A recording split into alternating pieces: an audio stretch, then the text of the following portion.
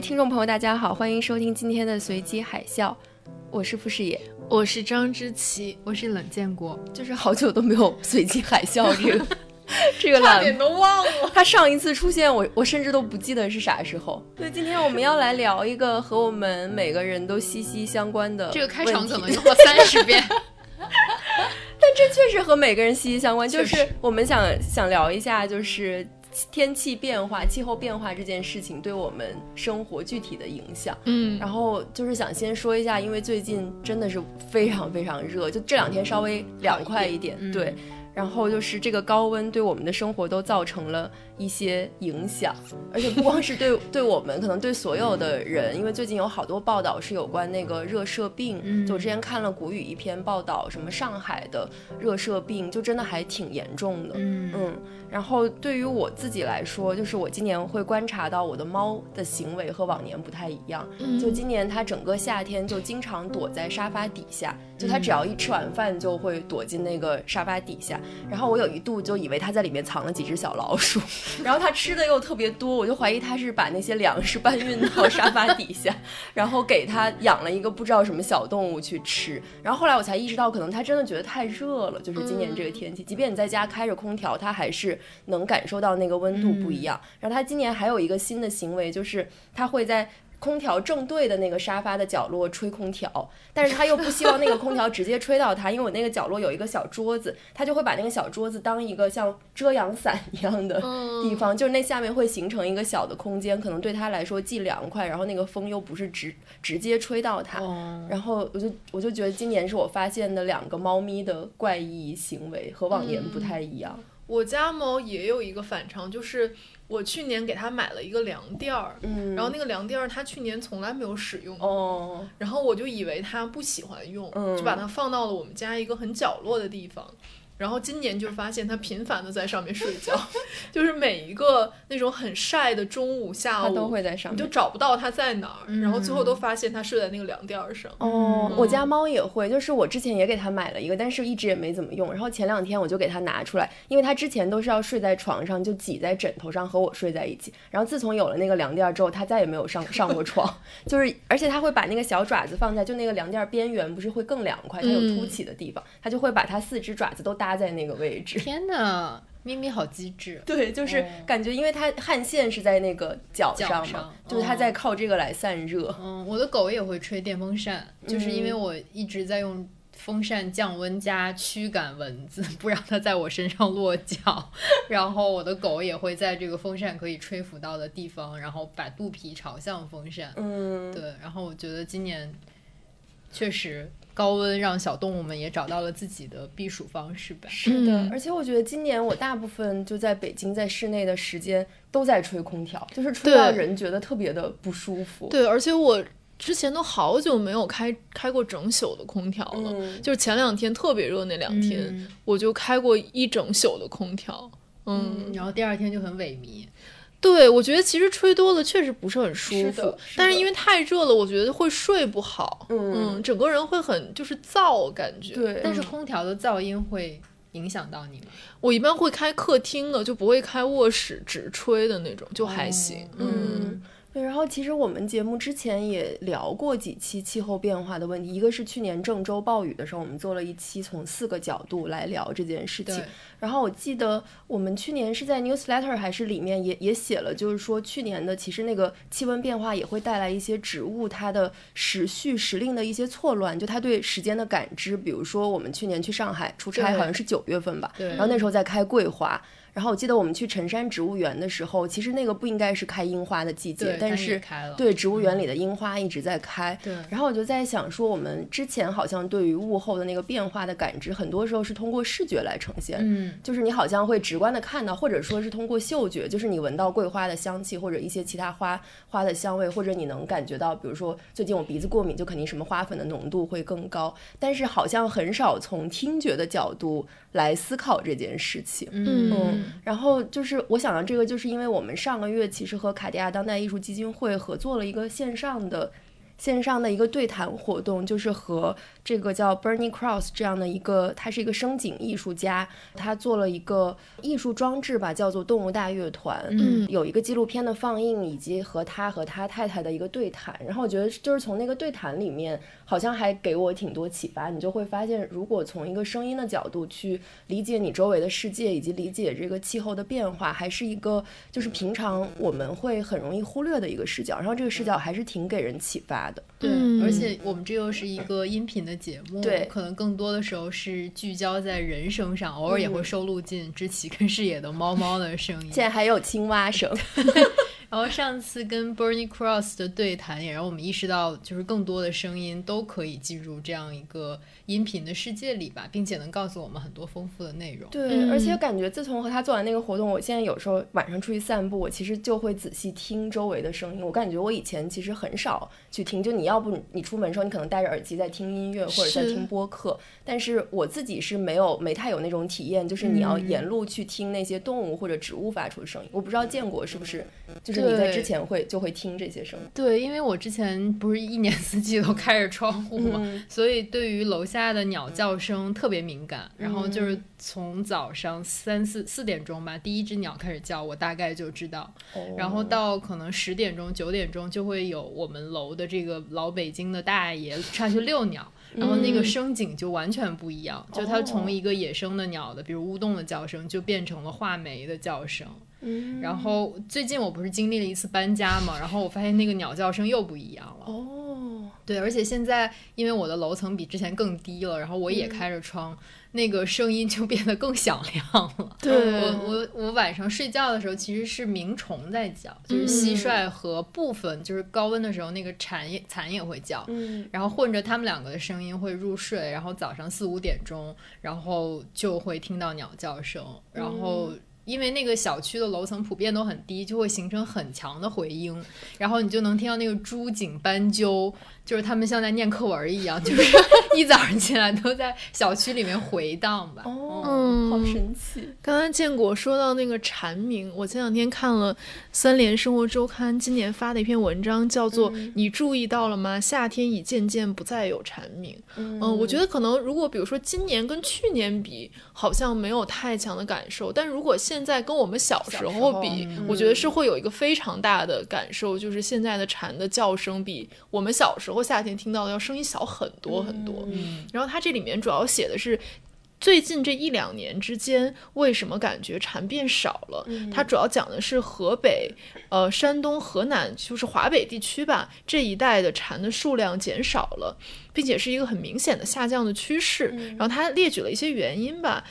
首先他列举了一些数据，就是告诉大家究竟是少了多少。就是这个蝉的数量它是分为野生蝉和养殖的蝉，然后关于养殖的蝉，他们就这个行业叫做金蝉养殖，主要的这个流向是流向餐饮业，就是炸那个、炸知了，对，炸知了的那个东西。然后他说在这个金蝉养殖业里面，过去它大概平均的亩产是在100斤左右，然后这2年已经下降到了每亩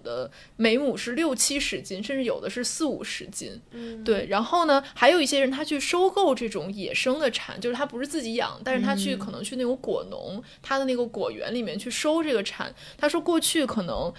每年能收到5、6万只，去年只有2万只，今年最多只有1万只。然后他后面就讲了一些为什么会减少。首先他讲了一下这个蝉的一生大概是如何度过的。它首先是在树上产卵，然后这个卵会从树上掉下来，掉到这个树旁边的这些土地上，然后形成若虫，就是它的幼虫。然后这个幼虫会在树根附近的土壤当中打洞潜伏，然后靠吸食树根的枝叶为食，大概会潜伏3到5年，然后才出土。然后出土之后它就羽化成为成虫。然后这个成虫呢会在3到5个月内完成交配繁殖之后再死亡。所以我们今天就听到能够叫的其实是它的成虫嘛。然后它是通过这个不断的鸣叫来吸引异性来交配，然后交配完它就产卵，产卵之后就会很快死去，就是这样一个过程。那就这2年为什么它的数量减少了？一个就是因为最近去年吧，就是华北地区，尤其是河南，就刚才是也讲到嘛，我们去年聊过那个郑州暴雨，就是大量的降水，然后因为这个蝉的幼虫它依赖这个植物根部制造的氧气呼吸，如果你这个根部长期泡在水里，它就没有氧气，就会被淹死，所以就是去年有大量的这个弱虫以及虫卵就都被淹死了，所以就是他预测说不仅今年蝉的这个数量会减少，可能未来几年都会减少，因为它要潜伏3到5年它才能出来嘛，对。然后另外一个原因就是人为的捕捉，他们捕捉的重点其实是即将或者刚刚爬出地面准备最后一次蜕皮的这样的弱虫，它叫武陵弱虫，然后这些弱虫呢，因为它是翅膀还没有完全长出来，然后它体内的蛋白质含量很丰富，肉质比较软，所以大概就是说是它口感最好的一个阶段，然后就会捕捉这样的弱虫，相当于它还没有成为蝉就已经被抓走吃掉了，所以这个也是蝉鸣减少的一个原因。然后他采访的那个人还说，现在有一种就是过度捕食的这样一个趋势，就是过去可能人们就是等到这个蝉已经爬上树，在树干上，然后再去捉它，因为它是黑色的嘛，可能有一些树皮的颜色比较浅，比如说是那种白色或者是就是灰色的，所以它就会在那个树干上非常明显，如果你用手电筒一照就很容易抓到它。但现在人已经开始有这种过度捕食的趋势，就是说在树上贴满了那种透明胶，就导致它没有办法爬上去，就是在它爬上去之前就已经全部被一网打尽了。然后这个对于野生蝉来说其实是一种非常毁灭性的一种捕食的方式嘛。然后再有一个就是城市环境的变化，我觉得这个其实跟我们就比较相关，他就说城市里面这种水泥硬化地面越来越多，导致那个蝉的幼虫很难破土而出，就是这个我觉得大家如果比如像我们小区，我觉得就很明显，因为有一块是那种土地草地的这样大块空地，那这些地方蝉鸣的声音就会比较大，但如果是那种绿化树，就是说它底下这个树下面只有大概1米见方的这样一个区域是有裸露的土壤的，然后其他地方是被那个砖砌起来的，那这样的树其实它蝉鸣就会很少，因为它的幼虫的卵就是从树上掉下来之后，它没有办法再从那个土里出来了，对，或者说它那个土壤的范围很小嘛，就是没有办法养活这么多的幼虫，对，所以就是说这样的地方它这个蝉鸣就会越来越少。然后还有一个它指的是说城市有很多地方地表堆积了很多建筑垃圾，然后这些建筑垃圾会让蝉容易真菌细菌感染，甚至会有这种畸形发育的这样的可能性，然后这个也是就是他们研究蝉的一个重点嘛，因为蝉其实它可以作为土壤质量的一个指示生物，如果你在这一片土壤发现了很多蝉它有这种真菌感染细菌感染的现象，或者说它有畸形，那可能说明这一块土壤它会被污染的比较严重，它是有一个这样一个指示作用的。然后最后其实就是我们今天想要聊的一个话题，就是噪声的问题，就是人类的噪声其实会干扰蝉的求偶，就是因为它是靠鸣叫来识别这个可能的求偶对象的嘛，然后人的噪声非常多，比如说这种汽车的声音啊，还有你这个城市里各种各样的噪音，就会干扰它判断这个其他的虫的鸣叫的声音，我觉得就有点让它认知紊乱了吧，这样就会让它交配受到影响，因为它交配受到影响，它也会繁殖的就更少了嘛，所以种种这些原因加在一起，就导致说我们不管是在城市里，还是说最开始我们说的他们采访了一些在华北地区农村的这些养蝉的这些农民，他们都说就是最近2年蝉的数量其实是有一个非常大幅度的下降的，然后他还说导致了一个后果，就是说我们那种儿时的夏日记忆已经失去了，就是我们小时候，我记得小时候我住在我姥姥家，就是他那个院子里有几棵特别大的树，然后到夏天那种共鸣的感觉，就是感觉就是你说不出来那种共鸣，好像就觉得它声音大到好像什么东西要被震碎了那种感觉，然后现在好像已经很难有这样的体验了。志祺说这个我也想到，就小的时候，当时我爸还在武汉大学读博士，然后我跟我妈基本上是可能1年或者2年去看他一次，然后每一次我记忆里都是夏天的时候，然后走在那个校园里，因为武大就树也特别多嘛，然后就是你说的那种感觉什么东西要被震碎的那种就是像一个夏日奏鸣曲的感觉，就是它可能那个声音甚至能盖过人和人说话的声音。对，然后好像现在你会觉得说已经没有，就基本上都是人发出的声音会盖过这些自然界里面的动物发出的声音。我大学的时候有2个暑假是在青岛最北边，就相当于城乡结合部的那个地方度过的。然后我那个住的楼不远处就有一片小树林，然后我去的时候就会发现每天傍晚都会有一大群人拿着手电筒拎着小桶往树林里面走。然后我最开始不知道是做什么的，然后后来问了当地人才知道他们是去捕知了的，就是那个幼虫从树根开始往上爬的时候，他们要去抓这个阶段的幼虫，是，然后可以卖很高的价钱，就是那个时候应该是0910年就已经按只卖给当地的烧烤店。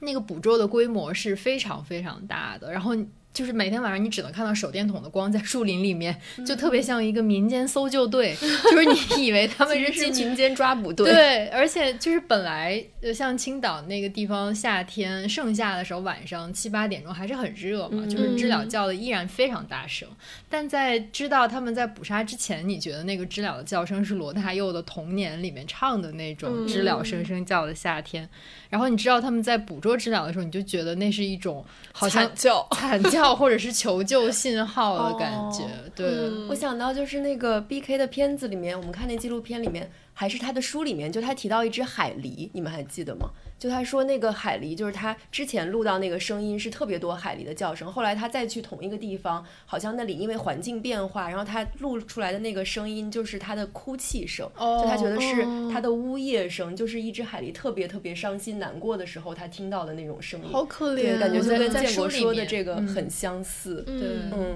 对，我觉得知琪刚说这个也让我想到，就是其实比如说我们的人类社会的一些变化，就是并没有以动物为中心，或者甚至没有考虑动物的需求的一些，比如说我们的路面的设计，或者说一些建筑的垃圾。然后我就想到我最近看那个大西洋月刊的一篇文章，它叫做《动物如何感知世界》，它在里面就提出了一个概念，这个概念是1909年的一个动物学家他提出的，德语叫做 Umwelt， 然后它其实就是周遭世界和生活环境的意思。但是就是这个动物学家用这个词的时候，他说这个指的并非是客观环境，而是动物主观上面能够感知和经验到的周遭，就是动物的感知世界。那每一个感知系统都有它的局限性，它不可能感知到万事万物，然后这就形成了一个有点像说感知上的 bubble， 然后你就会导致说每一种生物每一种物种都以为自己感知到的世界就是世界的全部，但实际上并不是这样的嘛。然后他就说这种感知的 bubble 是每一种生物都共享的一种幻觉，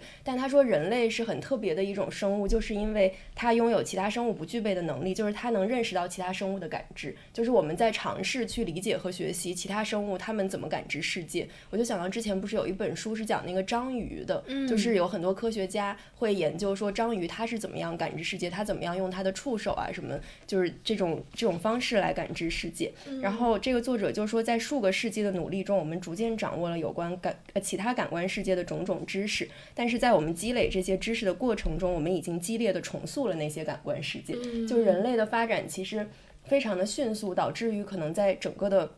我们发展的过程中，我们已经彻底的改变了那些动物的感知世界，或者说我们通过我们的一些发展已经干扰了他们的感官系统。然后这个作者在里面就讲了一些变化，比如说我们带来的气候变化、海洋酸化，然后人类大规模的移动带来的这种物种的入侵，还有取代了寂静的人造的噪音，然后取代了黑暗的人造灯光。就是他说这些都是我们人类制造出来的一些特别新的感官刺激，然后通过这种感官刺激，我们其实在强迫其他生物生活在我们自己的感官系统里面。我觉得就像志奇刚刚说的，我们可能是在强迫这些蝉去用我们的方式，它如果想要适应我们这种噪音很大的世界的话，它就要发出更高的声音，或者说它的求偶的这个整个系统还有它的信号就会产生混乱。对，然后他就说这就会带来灾难性的这个后果，然后他就说这个其实也被称作一种感官上的干扰，就是人类干扰了动物本来的感官活动，然后相当于诱骗他们进入了一种感官上的陷阱。对，然后他就举了一些例子，就是人类活动带来的噪音污染，就比如说像志奇说刚那种蝉的声音是一个，然后他还发现一些鸟类，比如说研究人员发现在荷兰莱顿一些比较嘈杂的街区，就是山雀要发出更高频率的叫声才能让它的同伴听到，就有很多这种就是动物可能它要不就要改变你的声音的频率，要不就要改变你发声的时间。然后他还说了一点很重要，就是其实除了你要特定的发出特定的有一些特定功能需求的，比如说求偶觅食，就是动物在无意间发出的声音，它构成的那个网络系统也是很重要。就这个网络系统就有点像我们之前聊树的那一期聊到的，就可能一个母树它周围形成的一个整个的根系的系统，然后动物可能是通过声音来形成了这样的一个网络系统，在这个网络系统里面他们可能可以相互支持，然后就是可以告诉对方如果有捕猎者或者说你的猎物出现的时候你要做什么，其实它也是在这个网络里面不断的传递信息。那人类的就是这样的各种各样的活动其实就会对整个网络造成一个很大的干扰。对，你提到这个感官的问题，我觉得这种人类感官中心主义吧，造成了另一个后果，就是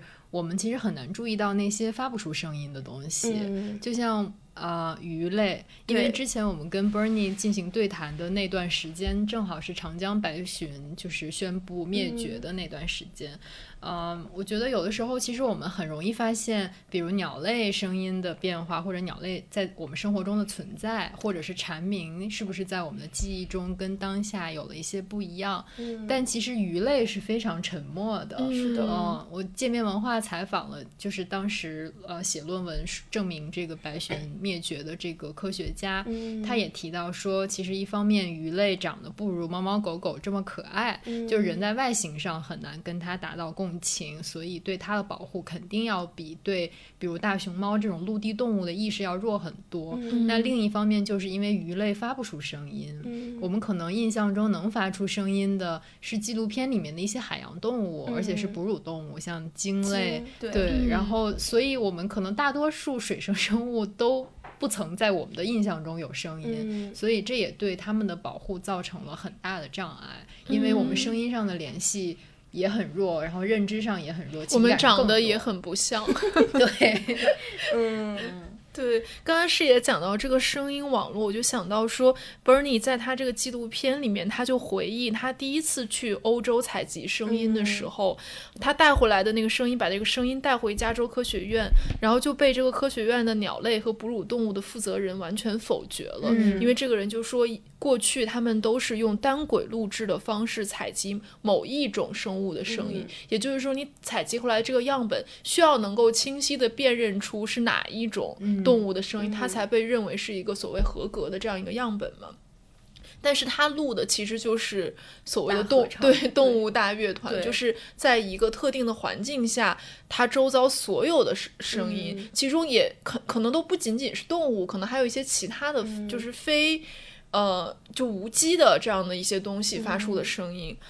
然后他就在里面说，他就说这个是当时他跟这个人据理力争了很久，然后经过了很长一段时间的这种争论和这个学科的发展，他的这种方式才被认可。这是一个过程。然后他在里面还有一段，就是他对比了同一块自然栖息地当中2004年和2021年同一种鸟类，就是叫做红眼雀，它的叫声，然后它对比的结果就是说2004年它们叫声的间隙很大，2021年则变得频繁和急促。我觉得这个其实我们可以想象，因为你当时听到它那个录音的时候，你就能感受到这个鸟它更焦虑了。但是我觉得 Bernie 他解读是我没有想到的，他的解读不仅仅是关于它这一个单一物种它生存状况的变化，其实是关于整个它生存的这个栖息地里面很多物种的变化。它的解读是说，当一个物种比较放松时，它们不会频繁的发生，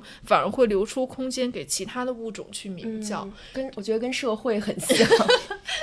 对，我觉得是这样的。而且我觉得它的角度其实是物种和物种之间的关系，而不是单一物种它本身的生存状况。我觉得这个其实是我们即便是从就是关注动物、保护动物的这个角度也很难去想象的一个角度。对，然后所以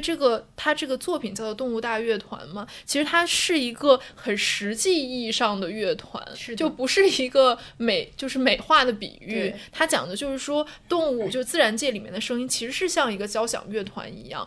所谓像交响乐团的点就是说每一个动物都在寻找自己的空隙去发声，同时给其他动物留出同样的空隙，就好像它们之间是有一个默契和配合，而不是所有的动物都同时或者集中的发生。对，然后我就想到说去年2020年我们跟那个昆山杜克大学环境科学助理教授李彬彬聊天的过程中，他也讲到说你这个保护单一物种和保护物种多样性以及保护栖息地之间的一个关系。就像刚才建国说的，有一些动物我们就是会更喜欢它，对它投入更多的关注，而在现在的这个社会里面，这就意味着说它享受了更多的保护的资源。然后像是中国比如说像大熊猫、金丝猴这样的一些保护动物，我们就会投入大量的资源去研究它以及对它进行保护。但是李彬彬就说那是不是比如说我们只保护了大熊猫，没有保护其他的生物？他说也不是，因为大熊猫它的栖息地其实是跟我们国家的很多珍稀动物的栖息地是重合的。那保护了大熊猫意味着保护了这些栖息地，保护了这些栖息地意味着保护了这个栖息地里面物种多样性。我觉得这个其实就是刚才我们讲 Bernie 那个例子想说的，就是它其实反映的是一种动物之间的关系，而当你保护一种动物的时候，不意味着只有一种动物获益了，而意味着跟它相关的其他的物种以及它生活的这一片环境其实同时都得到了保护。对，我觉得就是多样性这一点也是对我来说特别有启发的一点。然后我在看那个大西洋月刊那篇文章的时候，它里面也提到一个类似的观点，它就是说我们人类现在造成的影响，它很多时候并不是说绝对的极具破坏力，但是它造成的结果往往是说会让一个地方或者一个环境变得更加同质化，变得更加单一。其实就是知其说的这个问题，就是它是在破坏一个地方的物种多样性或者整个生态的多样性嘛。然后他就是说在我们人类漫长发展过程中，有很多动物它们可能为了适应我们，就一方面动物是要忍受我们造成这种污染或者说感官上对它们的干扰，然后有一些动物其实它也进化出来一些就是为了适应这个生存环境的一些就是功能吧。比如说有的动物，有的在城市环境里生活的飞蛾，它就逐渐进化到没有那么趋光了。然后还有一些蜘蛛也是在城市环境里生活的蜘蛛，它走向的是相反的方向，它就会倾向于在路灯下面织网，然后就会吸引更多的这种昆虫啊什么的，就变成它的猎物。我想到我家楼下就是我家那个单元门，那个门口有一个那个叫什么驱蚊灯、灭蚊灯，就是它是那种蓝光的嘛，然后它就会吸引蚊子扑向它，然后就把它电死。然后那个灭蚊灯旁边每天晚上都会有2-3只壁虎在那个旁边，这个就是蜘蛛，对，在那个旁边等着。对，他就说，我觉得这个例子真的还挺有意思的。有一些生物它可能是在一个代际里面它就会形成一些这样的功能，然后还有的可能是通过几代的传承的这种方式去适应那个环境。但是因为进化它是一个特别缓慢的过程嘛，然后就是人类对于地球的改造其实是那个速度远远超过这些动物进化的过程，所以最后导致的结果可能就是单一化和同质化。然后这个其实是对于自然和对于人类来说都非常，我觉得非常不好的一个发展方向。然后我在看这个单一化和同质化的时候，我就想到了就是最近又很火的一个项标的采访嘛，就是谷雨对于项标的一个采访。项标在这个采访里他就说到说这个我们现在这个社会很多时候撕裂的原因不是因为观点太多元，而是相反，就是大家正确的观念太强了，而且这个跟整个生活目标的单一化也有关系。然后他在里面还举了一个例子，就是说他前几年在国内做一个研究的时候，他就发现国内的很多女性对于年龄就特别有年龄焦虑，所以他就觉得说因为是我们的目标太过单一，导致你好像有一个很标准的时间线，比如说你在什么年龄应该做什么事情，然后你应该按照一个大家都要走的，遵从一个大家都要走的路线，或者说成长的方式，你在比如说你大学毕业你要找一个好的工作，然后你要结婚生子，它其实是有一个很稳定的时间线，而这种时间线是所有人都认为正确的。然后在这种情况下，其实我觉得它跟自然环境的单一是很相似的就是像知琪刚刚说的，就是当你的这个自然环境或者生态系统太单一的时候，所有的生物都要竞争，为了那一个位置去发出一个更响亮的声音。而当一个社会越多元的时候，其实每一个人都会有足够的空隙和空间能够发出自己的声音。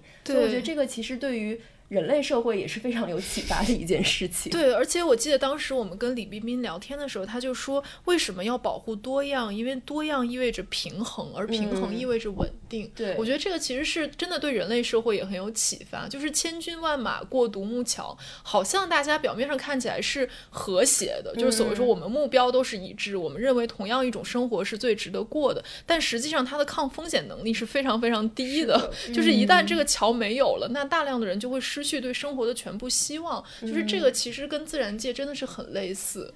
感觉就是我们要向自然学习的真的很多而且谈到那个单一跟多样，我就想到看 Bernie 这个纪录片和动物大乐团这本书的一个感受，就是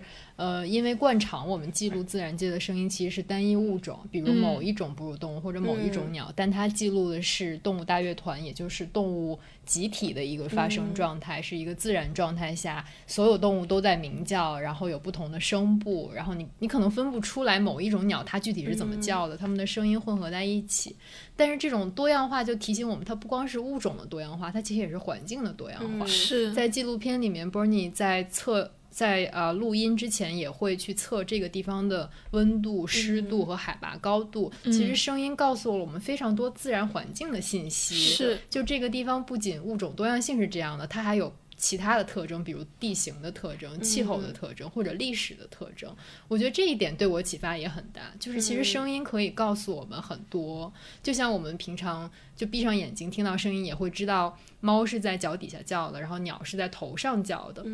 就是声音的方位感充分的体现出来。然后另一个启发是，就是刚才志奇提到他的同事其实不认可他这样录大乐团声音的方式，是因为我们太习惯听单一的声音了，可能我们想在一个嘈杂的环境中听到同伴说的话，然后或者在混乱的音乐中听到你对面的人在跟你讲什么，其实是因为我们的听觉器官跟大脑之间有着这样的一个二次反射，你总是能辨认出我要识别的单一声源。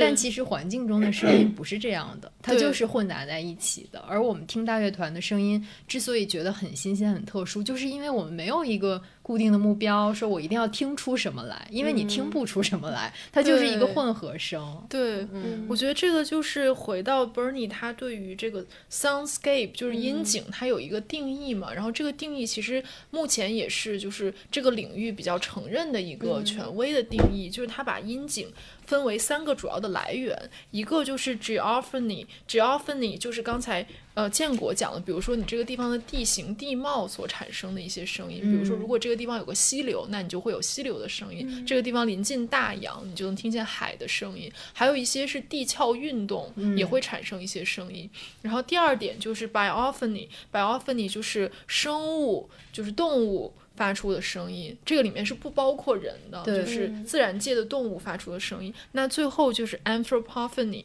就是我们说的人类所制造的声音。那这3个来源加在一起，其实才构成了一个整体的这样一个音景。是的，是的。而这个音景其实在很大程度上就塑造了人类社会的音乐。Bernie 其实在我们那天的对谈中也提到了自然的破坏和物种的灭绝，就是他对这个事情的一些感受吧。然后在动物大乐团，它的中文译名叫做了不起的动物乐团里，当他来谈第6次物种大灭绝，他在谈物种多样性的减少的时候，其实他在谈这件事情对我们文化意义上的影响是什么。就不光是我们以后我们的后辈不能在动物园里看到它了，我们可能永远的失去了渡渡鸟或者其他东西，而是我们人类的文化也会受到物种灭绝的一个影响。因为人类的音乐从哪里来呢？最本初的音乐就是从自然里来的，甚至人类最早的语言也是从自然来的，也是从模仿其他动物的声响来的。我记得他在书中就有提到几个非常本初的就是自然部落的音乐的来源，也可以反映刚才之前讲到的这个音景到底包括什么，包括地理的声音，包括生物的声音。比比如他提到在中非，其实中非的森林里面的声音非常的喜悦跟华丽，就是有大猩猩、大象、猴子，还有犀鸟跟昆虫的声音。那生活在这里的巴特瓦族的音乐，它的特质就是跟森林的特质相混合的，它就是同样很响亮，然后很复杂，明显受到了当地的原生生物的影响。那在欧洲的高纬度地区，比如芬兰、瑞典、挪威和俄罗斯西北部，因为人们长期听到的声音是很大的风吹过地面那种寒风呼啸的声音，所以生活在这些地区的人会在自己的音乐中模仿这种空旷草原和空旷台原吹过大风的声音。我想到那种内蒙的、蒙古的呼麦，对长调，然后还有风笛，就其实都是模仿一种风吹过地面的这个声音吧。然后另外他还举一个例子，说是亚马逊地区的民族，因为那里雨水非常多，然后当地人就会一直听到雨水敲打植被以及水坑表面发出的那个水滴的回响声，然后这样的旋律跟节奏也出现在他们的传统音乐里面，也就是在他们的音乐里面其实是雨声被翻译成了音符，就是打击乐。对，我觉得就是这个特别生动地再现了不同地区人们听到了什么，以及人们如何把他们听到的东西翻译到他们的音乐里面去。对，我觉得这个确实是很有意思的一点，而且像刚刚我们提到的，就是对我们3个人来说都印象很深刻的，就是他这个方法是多么的不被承认，就是要花了多长时间才能在学界被承认。我觉得这个好像就恰恰是说明了我们跟自然之声已经存在一种断裂了，就是像刚志奇说的这种人类的声音，就 anthropophony 已经逐渐的在取代这样的一种，对，取代前2个，或者它的声音已经在掩盖前2个，然后导致我们可能就认为我们现在的这种我们人造的音乐就是好的音乐，其实它里面还有一个价值判断在里面。然后我记得这个 Bernie Krause 在他这个书里面就写说，他说其实很多声称灵感来自于自然的音乐几乎没有触及到自然的本质。对，他里面就讲，因为他以前会在学校上课，他会给学生听很多就是像交响乐什么的，他其实比如说他是以风命名的呀，以什么各种自然里面的这些事物命名的这种音乐，然后他就说其实这些音乐被选出来只是因为他们恰好符合作曲家熟悉的音乐模式，然后作曲其实显示了这种创作的短视，所以它呈现出来的音乐其实是艺术家们认为自然应该听上去的样子。对，就是感觉起来像自然的音乐，对，但实际上它并不是。而当你真的听到自然的音乐，你可能会觉得它不好听。对，我觉得你们记得吗？就是初高中的时候有一段时间特别流行一个外国音乐组合叫什么班德瑞，没错，就都是那个什么湖泊之声、就是海洋之声那种。对，它其实完全是乐器的声音，然后它用轻音乐给你营造一种你在树林里你应该感受到的自然的感觉，但它完全不是自然的声音。对，就像我们那天和 Bernie 在最后聊的，就是建国不是也提到说，就是我们所感受的自然是不是我们想象出来的自然，因为自然中它其实充满了危险，然后充满了风险，就像 Bernie 他自己去录音的时候，其实他要在很可能一些不那么好的不那么让你觉得安全的环境里面去做这件事情。然后那我们感受到的自然到底是一个什么样的自然，包括我们以前聊植物园的时候，我们不是也讨论过，就是这个自然是不是一个人造的自然，它其实是一个被规划出来的这样的一个自然，而不是真正的自然。这样的一个自然里面，我们既能感受到安全，同时你又能够在一个很合理的距离欣赏一些自然中的景物。我觉得这个其实还是挺有意思的一个问题。是，我觉得公园可能是我们生活中一个替代自然，另一个替代自然就是纪录片。对，我们其实好像之前提到过，就是尤其是动物的纪录片里面，比如老虎去扑杀一只鹿的时候，就会有这个非常紧凑然后非常激动的这个鼓点，然后比如在海洋里面一个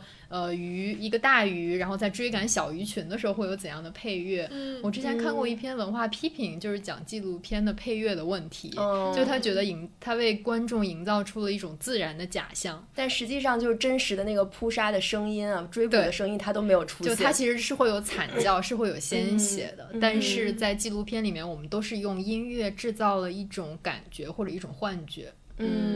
我觉得这个很有意思。我记得他在书里面其实也提到，就是说我们现在的一些人造的声音和人造噪音的问题。就他提到的一个是他曾经采访过一个做那种电影音乐特效的人，就是为什么那些所谓的大片它的那个预告片或者它的音乐做的特别的感官刺激，就要不就巨大声啊，要不就有很多冲撞什么，他说只有这样才能吸引住人的那个注意力。然后我想了一下，确实也是，就是你所谓的那种很大片或者什么速度与激情啊什么那一些，它就是持续的在刺激你的感官。然后他在书里讲特别逗的一点，他说这电影院不应该发那个3D 眼镜，应该发耳塞。真的，其实我觉得这个真的是我不太喜欢去电影院看电影其中的一个原因，就是很吵，有时候他用那个音响震到你心脏都突突的跳。对，然后他在书里就是说这个内行的就从业者就是说他就是为了抓住观众的一个感官，就给你感官刺激。然后我又想到像那种短视频平台，它会有那种像罐头音效啊，或者是就是你刷的时候你会觉得只要它上滑就会出现一个新的那个音效，然后你就觉得特别刺耳，特别我不知道它是不是它的存在也是让你刺激你的感官，然后让你开始变得麻木或者精神恍惚，然后你就会在这里停留更长时间。短视频音效这个我也很疑惑，因为就我看到短视频有限，但我发现他们用的有一些固定的音效，对，比如那叫什么佟掌柜的那个声音，就是还有一些东北声，还有蜡笔小新的声音，然后还有什么BBQ 了这种，就是完全都是一样的音效，然后复制到不同的视频里，就为什么它会这么好用？就大家不会厌倦这样一种无聊的重复？我觉得它是用声音塑造同一种情感模式。就是你在这个短视频可能短短30秒之内，什么时候你应该笑，什么时候你应该震惊，什么时候你应该就最后可能有一个 resolution， 就是你放心下来了。就是它完全是用声音塑造了这样一个模型，然后这样的模型可以套在所有的这个视频里面。我记得我最开始下某个短视频 APP 的时候，就是被它的吵所吓到了。就你发现无论是上滑还是右滑左滑全都是声音，对，而且就是它在开始之前没有任何停顿，然后在结束之后就紧接着有下一个视频，然后我就觉得我的耳朵要炸掉了。对，然后当时我下载那个软件的时候，我就跟视野说，我说这个就是本雅明写的，就是现代性的震惊，就是当一个人第一次走进一个现代都市里面那种感受到了，确实很可怕。你第一次打开短视频的软件的感受。对，我刚刚在想恐怖片，因为我昨天看到一个人发微博，就是说他们想看那个台湾的恐怖片叫《咒》嘛，然后又很害怕，然后怎么缓解这个害怕，就是把声音关掉。我觉得这个很管用。对，他就说他的朋友就从头到尾戴着一个耳机。倍速其实也可以，就倍速加消声。然后我就想到我之前在国外上那个电影研究课嘛，然后我们那个作业就是分析那个希区柯克的那个《惊魂记》，就很可怕。我一个人在家就是要反复看，要写作业，然后我后来就只能把声音关掉，因为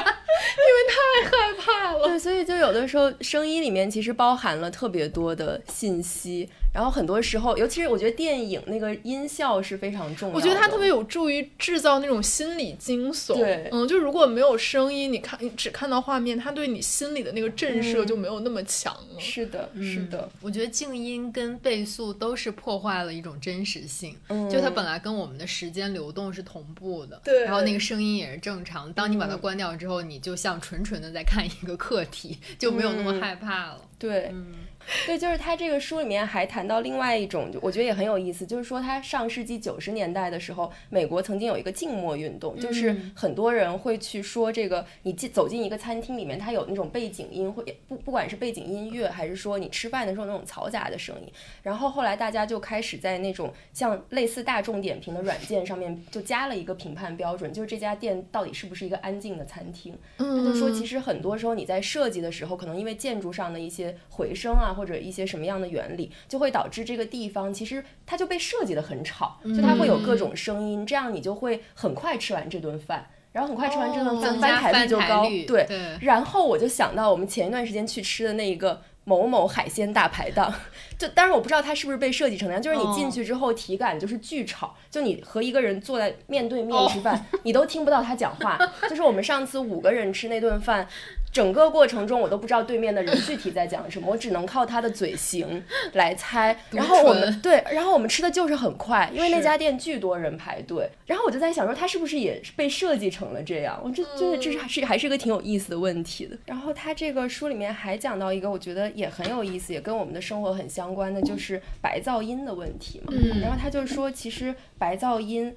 在他看来，他觉得白噪音其实应该是一个纯粹很自然的声音，比如说他举到的海洋和这个波浪，然后还有风的声音、溪流的声音，他说他们是包含白噪音的元素。然后他觉得白噪音的关键就是这些声音是无限分布在整个音频频谱的可听频率里面的，然后每一个频率都是随机出现的，然后这样的声音是能够愉悦耳朵、放松心灵的。但他就是说，很多人工合成的白噪音，就是你在工作场合，可能它是为了分隔不同的工作区域的这样的一些噪音，其实它是一个固定的稳定的频率，所以它并不能放松你的耳朵，它反而会带来一种疲惫感，降低你的效率和注意力。所以他觉得对他来说，这个声音其实它就不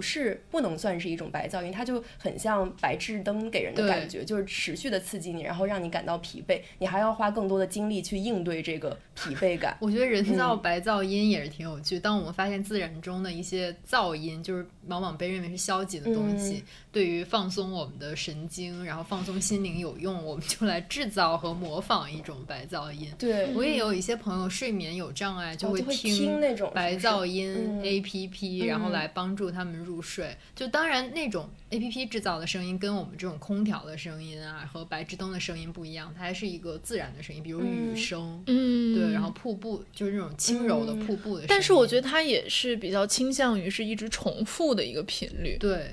比较稳定的频率，然后又是随机出现的嘛。对，他就说就是这种噪音，白噪音的关键其实就是它是一个动态的，因为在自然界它不可能是完全重复的一件事情，所以它声音的强度是会随着时间变化而变化。但是你人造出来的这种人工的噪音的话，它其实就是相对来讲是一个比较稳定的频率。对，而且我发现很多人就是他在工作的时候他会听一些办公室白噪音，或者咖啡厅白噪音，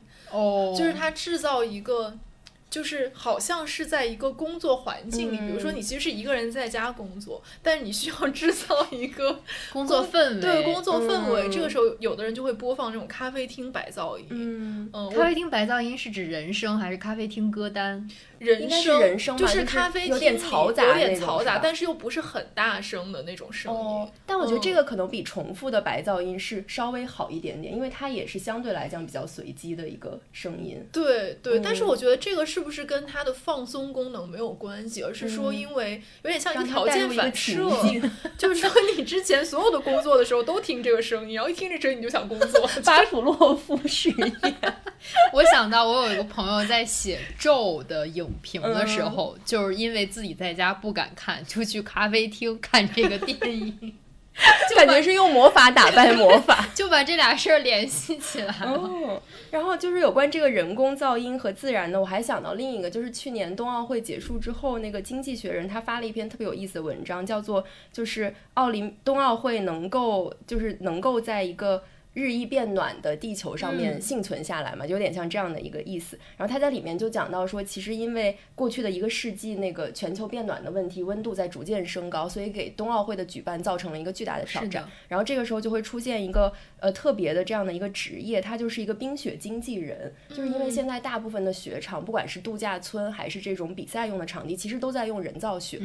经纪人他的工作就是说他要去研究怎么样更有效的做这种人工雪。然后他这个文章里面就写到说，其实因为自然的雪花它是那个结晶晶体，你把它放在显微镜下，它其实形态各异，就每一个雪花都是不一样。之前的科学家还是努力给它归纳出了80种不同的形态，对，但它实际上每一片雪花都是不同的。然后这种人造雪呢，当你把它放到显微镜下看的时候，它的结构就是一样的。他在里面就举了一个例子，就是你其实可以对这个雪花进行品控，就有点像说它是麦当劳的一个汉堡，或者说星巴克的拿铁，对，就是对它进行品控之后呢，就会让这件事情变得更高效。然后特别有趣的一点是，现在如果在比赛场地有这个自然降雪的话，这些雪是要被扫除的。就是那个人工血已经完全不合格了，对，已经完全取代了那个自然的血，变成了我们现在的使用的这个雪花。我觉得这个就跟那个人造噪音和自然噪音也很像，就是前者就是自然的东西它是随机的，充满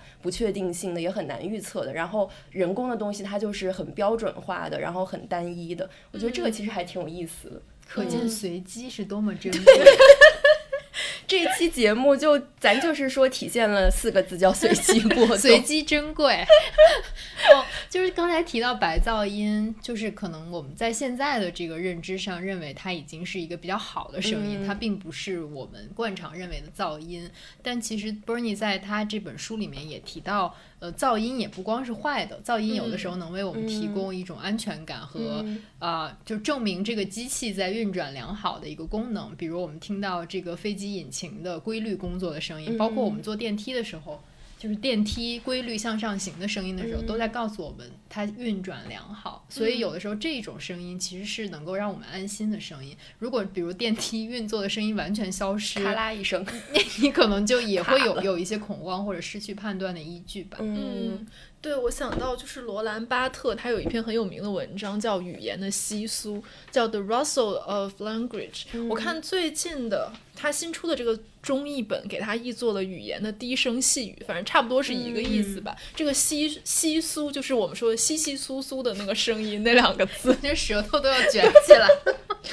他这篇文章写的很有意思，他最开始第一句话他就写说言语是不可撤销的，这是他的宿命，就是说你说出了一句话，你不可能再把它收回来，就泼出去的水了。对，就是说如果你想要对你说的话进行修正，那你只有一个办法，就是你要说更多的话。所以就是说这个永远不可能是一个减法，你会越说越多。然后他后面就说口吃，我觉得口吃可能对他来说就是你说错了嘛，然后你要不断的去修正它这样一个过程。他说口吃是既不在语言之中也不在语言之外，它是语言的一种噪音。然后他就从这个地方开始切入，开始聊噪音的问题。他就说口吃就类似于什么呢？就类似于一个马达它在即将熄火的时候发出的一种震响，它是为了让人知道它没有在正常运转。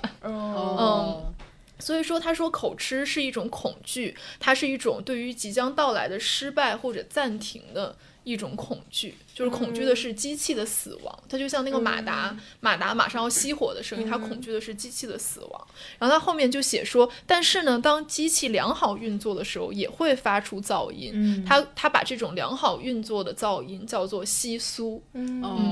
然后他说这个，但是稀疏里面就体现了一种悖论，他就是说一个完美它本来是应该是一个完美运转没有噪音的事物发出来的噪音，就它意味着一种悖论嘛。但是他说稀疏它给人一种快乐的感受。他就举了一个例子，他就说在那种日本的游戏厅里会有那种弹球游戏，你就可以同时听到无数颗小弹球同时发出的那种声音，然后那个声音对于在这个游戏厅里的人来说就意味着快乐，意味着一种游戏的快乐，意味着一种就是某种集体运作的东西他们规律的运动发出的那样一种快感。对，然后他后面就问说，他说那语言能够产生稀疏声吗？他说是可以的。他认为语言的稀疏构成了一个音乐的乌托邦，在这个乌托邦里，语言被扩大形成一个巨大的听觉建筑，使语义的装置在其中变得不真实，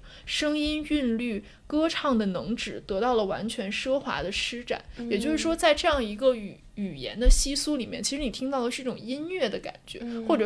者说就是我们用 Bernie 说它其实是一种乐团，一个交响乐团的一个概念。你听到的是能指，就是这个声音本身它最大化的一个效果。对，然后他后面还举了一个例子，他说他有一天在看安东尼奥尼拍的那个中国，他就看到这个电影在结尾处有一个场景，拍的是在一个乡村的街道上，有一群小孩倚着墙壁，一人拿着一本不同的书，但是在同时朗读。他说对他而言这个是意义的双重的无法渗透。他说一方面他听不懂中文，另外一方面这些小孩他们同时在发出不同的声音，这些声音是模糊的，他也听不出来，也无法分辨谁说了什么。对，他说，但是我在倾听音乐、呼吸、紧张和申诉，听觉的场景要求冲动或者发现或者一种情感的纯粹相伴。我觉得他想讲的就是说，语言在剔除了这种意义，或者说在意义不可传达的时候，就它依然有一个声音面向的这样一种功能，就它提供了一种这样的冲动，情感上的冲动或者陪伴。对，我觉得这个其实对我来说还是一个挺有意思的一个观点，因为我们之前在跟 Bernie 那个线下论坛的时候其实也聊到这个问题，就是说我们把声音当做一个信息，就是你听到一个声音意味着你解读了其中的信息。比如说你听到一个人说话，其实是有点像那个微信语音转文字的功能，是你把那个转译出来，把这个声音转译出来，转译成了语言本身，或者说对于人来说可能它就是文字。对，但是其实在那个文字之外它还有很多其他的东西，这个东西就是一种我觉得是信息之上的一个溢出吧，就是你没有办法很好的捕捉它，或者很好的把它归纳，所以它很多时候被当作是一种不可认知之物嘛。对，就比如说我那天在那个线下论坛就提到说，你不可能听懂猫在叫什么，然后所以你对它的叫声对你来说是不可解读的，就是你是一个不可认知的东西。对于这种不可认知的东西，人类会把它当作是没有必要或者没有意义存在的。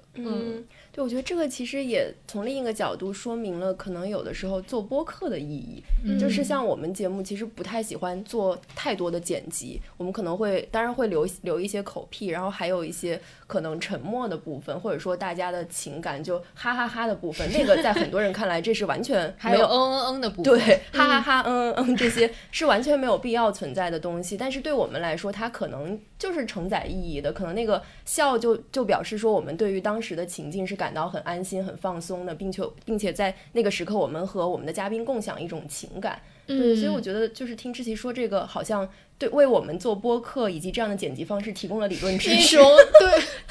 对我们一种粗放懒惰的剪辑模式随机稀疏了。对，这个不错，可以开一个子栏目这栏目放啥？就哈哈哈呀。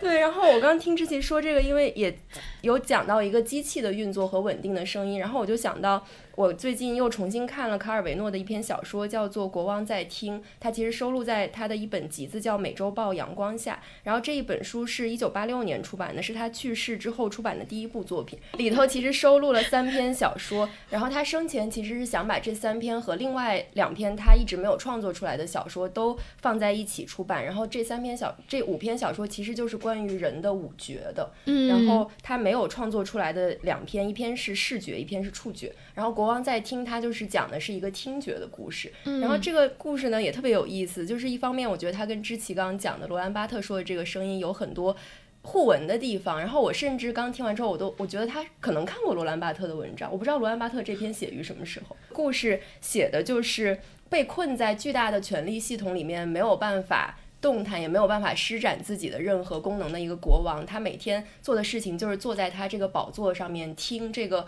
宫殿里面形成的各种回声，然后他通过这个回声来判断他这个国家是不是运转正常，然后他也通过这个回声来判断有没有人想要背叛他，就是他其实处在一个特别矛盾的心理状态，因为他自己就是通过暴动夺权的这样的一个人，所以当他到了这个位置之后，他其实一方面觉得说我终于坐在了这里，但另外一方面他又在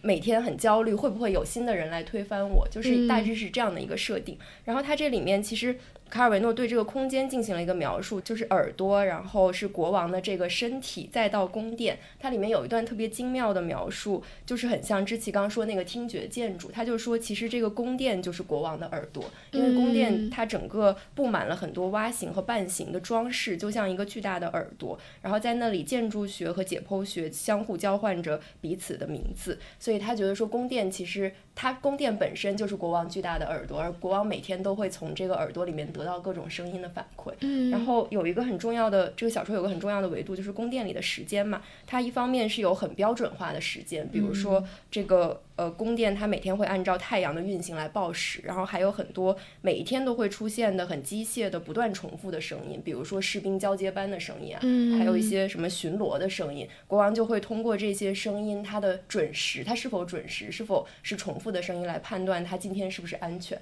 然后就是除了这些声音之外，其实还有一些溢出的声音或者延迟的声音，比如说他就会很焦急的等待楼上传来的脚步声，就他本来应该在一个时间出现，但是他没有出现的时候，这个国王就会觉得很焦虑。对，然后还有一个维度就是宫殿里的这个空间的维度，就像我刚刚说，宫殿它的设置就像人体结构一般精密，然后它本身就是这个国王的耳朵，所以我觉得他在这个空间里面，他对这个空间就是既熟悉又陌生。熟悉是因为他已经在这里这么久了，他坐在这个王位上，他其实能从声音辨别出这个宫殿每一个角落，但是很陌生呢，就是他觉得说他坐在这个位置上，其实他就不是他自己了，因为他完全没有办法动，然后他每天的甚至他的排便都是有人拿一个便盆给他放到那个他的王座脚下，所以坐上去之后他就变成了一种权力的符号和象征，他也完全失去了自由。然后他同时也很感觉到恐惧，就是他觉得说如果万一有人来夺取这个权利之后，他就不能再坐在这个地方，然后这个宫殿也不再是他自己的一个空间和这样的一个地方了。对，然后宫殿里的声音就是一方面就像我刚刚说的有规律的很机械的声音，然后同时这个声音它其实代表着一种权力和控制，然后这个控制既是对国王自己的，也是对这个宫殿里所有人的。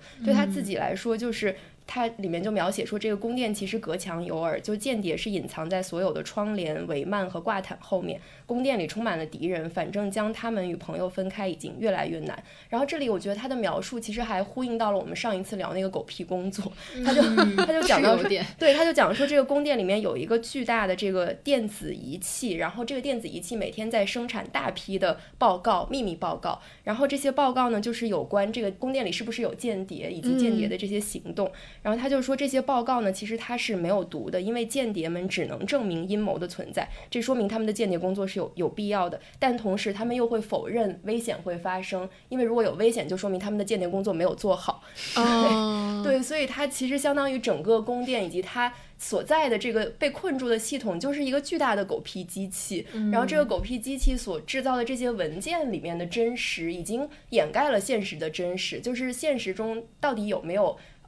这些反叛的人，有没有想反抗的人，其实已经不重要了，就是文件上呈现的那个东西是所有人都相信的一个东西。就我觉得这个也是跟我们上一次聊的很相关嘛，就是声音它其实是维持了一个现有的权力系统。然后因为我前几天还看了一本就是法国哲学家他叫贾克·阿达利写的《噪音》，然后他在这个书里面也提到了噪音和权力的关系。他就是说莱布尼兹曾经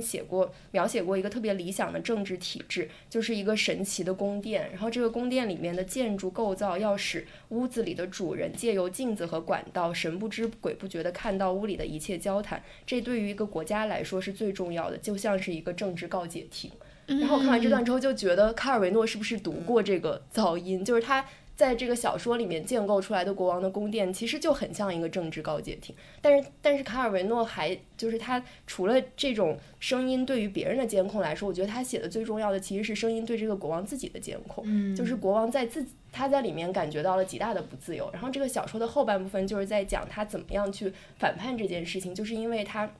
在宫殿里面听到了一个他完全没有办法解读的，他也觉得没有意义的声音，就是在这个宫殿地下就会听到某种轰隆声，然后他根本就不知道这个轰隆声是怎么发出的，然后就与此同时，在他没法理解这个声音的同时呢，这个宫殿就发生了暴乱，然后他就趁着这个暴乱就逃出去了，然后这个时候他就听到一个女性在唱歌的声音，他就完全被这个声音吸引了，因为他觉得那是一个具体的人发出的声音，是他在宫殿里面从来没有听过的声音，他就去追寻那个声音，最后加入了这个女性的合唱。就是我觉得他后半部分还是挺有解放意义的，但是也是一个很乐观的这样的对很理想化的一个想象，就是这个国王他最后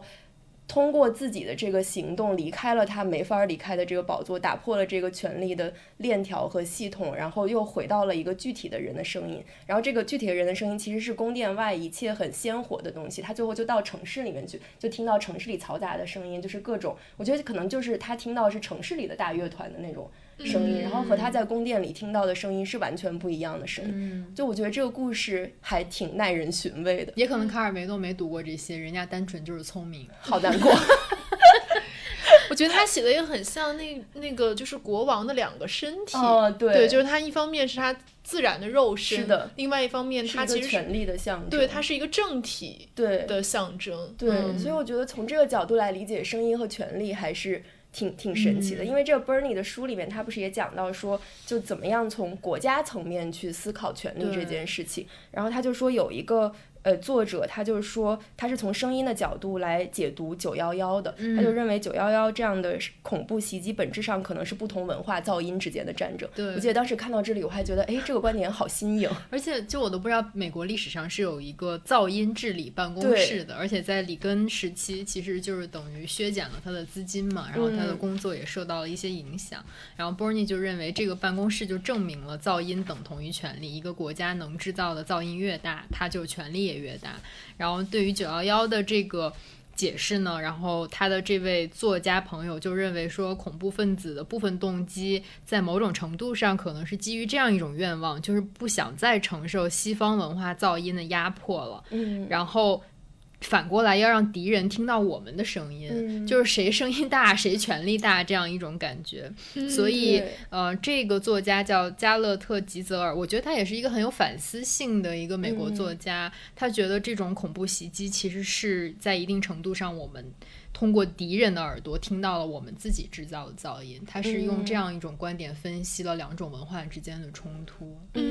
而且我看完之后我就在想说为什么大家就是特别喜欢做阅兵式，就是阅兵式还要响那个礼炮，就是我其实一直没明白说为什么一定要做这件事情。然后如果从声音的角度来讲，你就觉得好像能理解了一点，它就是要发出最大最响亮的声音，然后让别人能够听到，而且要是整齐划一的声音。对，而且在五官上来讲，其实耳朵是我们唯一无法把它闭塞住的。就是你在自然状态下在睡觉的时候，你耳朵都是张开的，所以可能确实只有声音上的巨大才是一种绝对权力的彰显，因为你完全没有任何方法可以拒绝，除非失聪。对，我看到就是罗安巴特他在另外一篇文章里，他也区分了一种就是叫生理噪音，一种叫心理噪音嘛，其实有点像我们当时在线下活动上问的那个问题，就是说如果我们这个听觉是一个完全被动的感官，那我们怎么样去主动的听，就它这个区分就在于说，如果我们是被动的听见了一个噪音，那它就是所谓的生理噪音，如果我们主观的选择去听一个声音并且认为它是噪音，那它造成的是一种心理上面的噪音。我觉得这个其实也还挺有意思的。我刚才提到说那个我们的耳朵永远无法闭上，我就想到之前海伦凯勒在接受在哪本书里面吧，就提到说很多人如果要在失聪跟失明之间选一个，更多人会选择失聪，会觉得看得见是更重要的，但他认为失聪给他带来的障碍和伤害比失明更严重。他说的是我聋的程度就和失明的程度一样，失聪的问题较失明更严重更复杂，失聪是更糟糕的不幸，因为它代表丧失了最重要的刺激，丧失了创造语言，使思绪奔腾，使我们与人类智慧结伴的声音。如果我能再活一遍，我会为失聪的人做更多的事情。我发现聋比盲是更大的障碍。我觉得就是这里面其实也反映了我们一开始是说的所谓的视觉中心主义嘛，而当在这种残障的维度来看，就是以一种丧失的维度来看的话，我们也会认为说哪种丧失是更致命的，而哪种丧失是可以接受的。我觉得某种程度上就是在一种文化的角度上，视觉更等同于人类社会的文化，所谓 culture 的部分，而听觉更等同于所谓 nature 的部分，就是你身体上的一种感受。这个跟你不能关闭这个感官，我觉得是有很大的关系。是的，而且听觉其实我们一般认为它是外延的，就我们听的是外部世界，我们好像听不到自己的声音。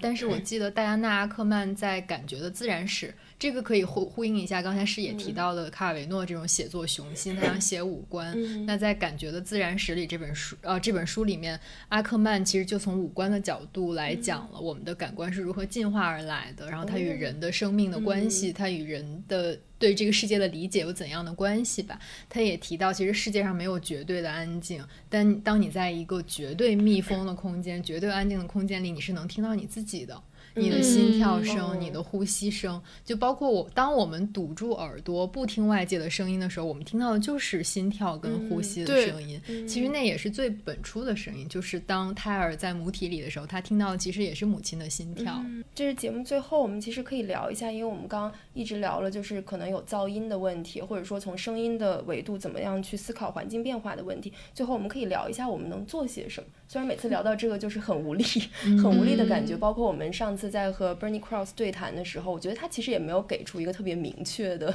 这样的一个答案，他只是表示说对于现在这个发生的情况感觉到很心痛。是的，对。然后我在看这个大西洋月刊这篇文章的时候，他最后也在聊说能做什么，他就提出说与其增加一些刺激，我们可以移除我们人类增加的那一些对于动物的感官刺激，比如说光污染的问题可以通过关掉灯光来解决，尤其是一些城市的景观灯光。然后我就想到我们之前不是还聊过一期光的嘛，然后这期就讲到说你去长沙的时候，你根本就看不到天空本来的那个颜色。对，就是现在很多建筑物它的那个灯光，包括它玻璃会反射的这个灯光，就确实造成了很严重的光污染。而很多时候可能我们就是其实不是一定要开着那个灯，然后他这个文章就是说在我们不使用那些街道或者建筑的时候，我们可不可以把这些灯关掉，或者说换一个灯光的这样的颜色。然后他说噪音的问题就是可以通过减弱引擎和发动机的声音来解决。它里面就讲到说疫情期间其实就是最好的证明，当人类放慢你的脚步的时候，然后那些机动车或者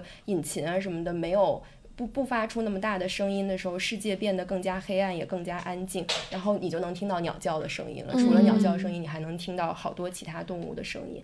他还提到一些具体的，比如说我们可以把人行道设计成这种多孔状的这样的结构，可以来吸收交通工具的噪音，然后也可以做一些消音的路障，比如说路上的这种护堤，还有水中的气泡幕墙等等这样的方式来减弱工业和交通中产生的这些噪音。然后它里面提到一个例子是2007年地中海的商船开始减速的时候，这个商船大概减速了12%，然后这不但节省了燃料还减少了排放，同时他们的噪音就减少了一半。然后这个其实对于海洋生物来说是一件非常重要的事情，就是可能现在当我们在聊海洋环境保护的时候，很多人都在提这个塑料垃圾的问题，但是可能很少人提到是这个海洋里面造成的声音污染的问题。而实际上不是我们不能做，是我们不想做，因为可能对于一些军用的这种潜艇或者什么，他们其实消声技术做得非常非常好，就是并不是说你的技术上达不到，而是你的主观意愿上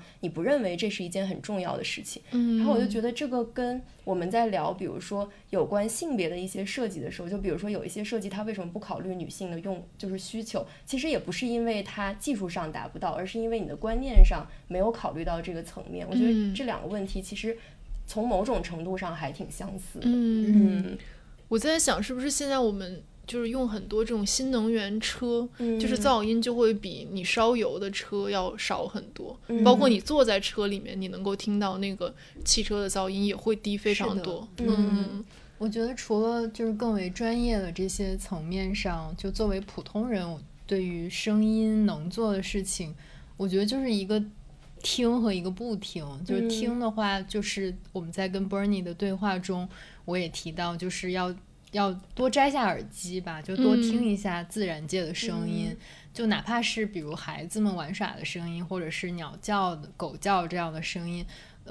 我觉得首先你要通过声音意识到它存在，可能才会有保护的意愿，才会认为噪音是不对的，或者太大的声音是不对的。我觉得有的时候我们可能通过看自然，看到绿树啊，或者看到一些环保的照片，从视觉上唤起了这个意识，但是我们在听觉上可能这个意识还没有建立起来。然后不听，我想说的就是拒绝噪音就像拒绝二手烟一样，因为一次过大的声音暴露就是会永久的伤害人的耳朵。所以当你听到过大的声音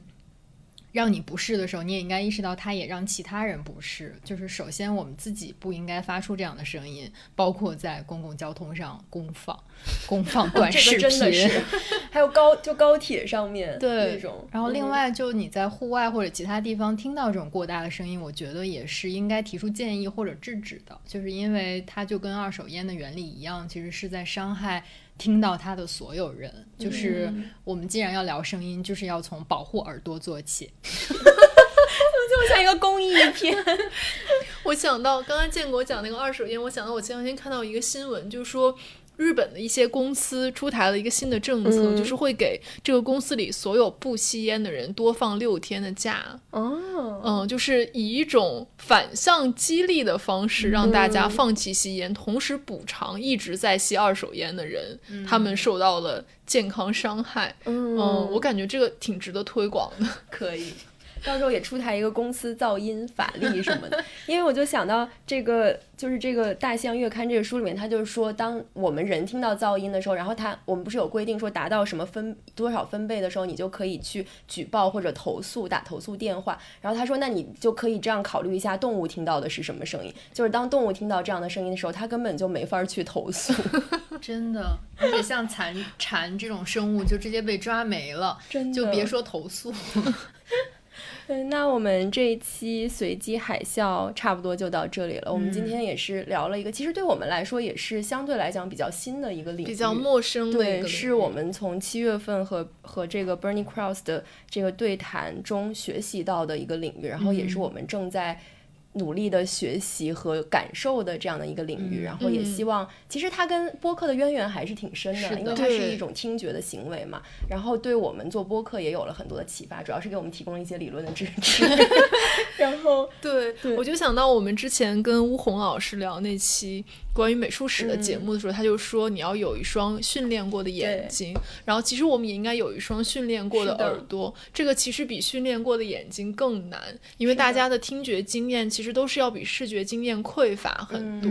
对，其实听播客也是训练耳朵的一个过程。因为我今天在看这个语言的吸素，我就想说有时候我听播客就是也确实没听到他在说什么。确实听到的就是一个氛围，就听一个感觉和氛围。对，听到的都是吸素。对，但我觉得就是训练耳朵其实也不光是说听播客，我们也可以像建国说的也去听自然的一种声音，然后也就是要用不同的方法去听。就像 Bernie 说的，你不光是听到和识别一个声音，你可能有的时候就是要听一种大合唱大乐团的感觉。这个训练的道路还是任重道远。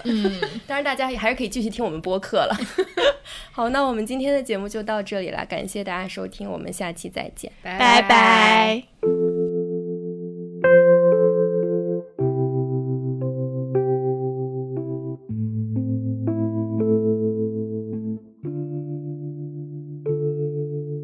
感谢大家收听，感谢卡地亚当代艺术基金会对本期节目的大力支持。关于动物大乐团作品、艺术家 Bernie Krause 和我们与 Krause 夫妇对话的活动视频，欢迎大家去卡地亚当代艺术基金会哔哩哔哩的官方账号、微博官方账号了解更多。我们下期再见。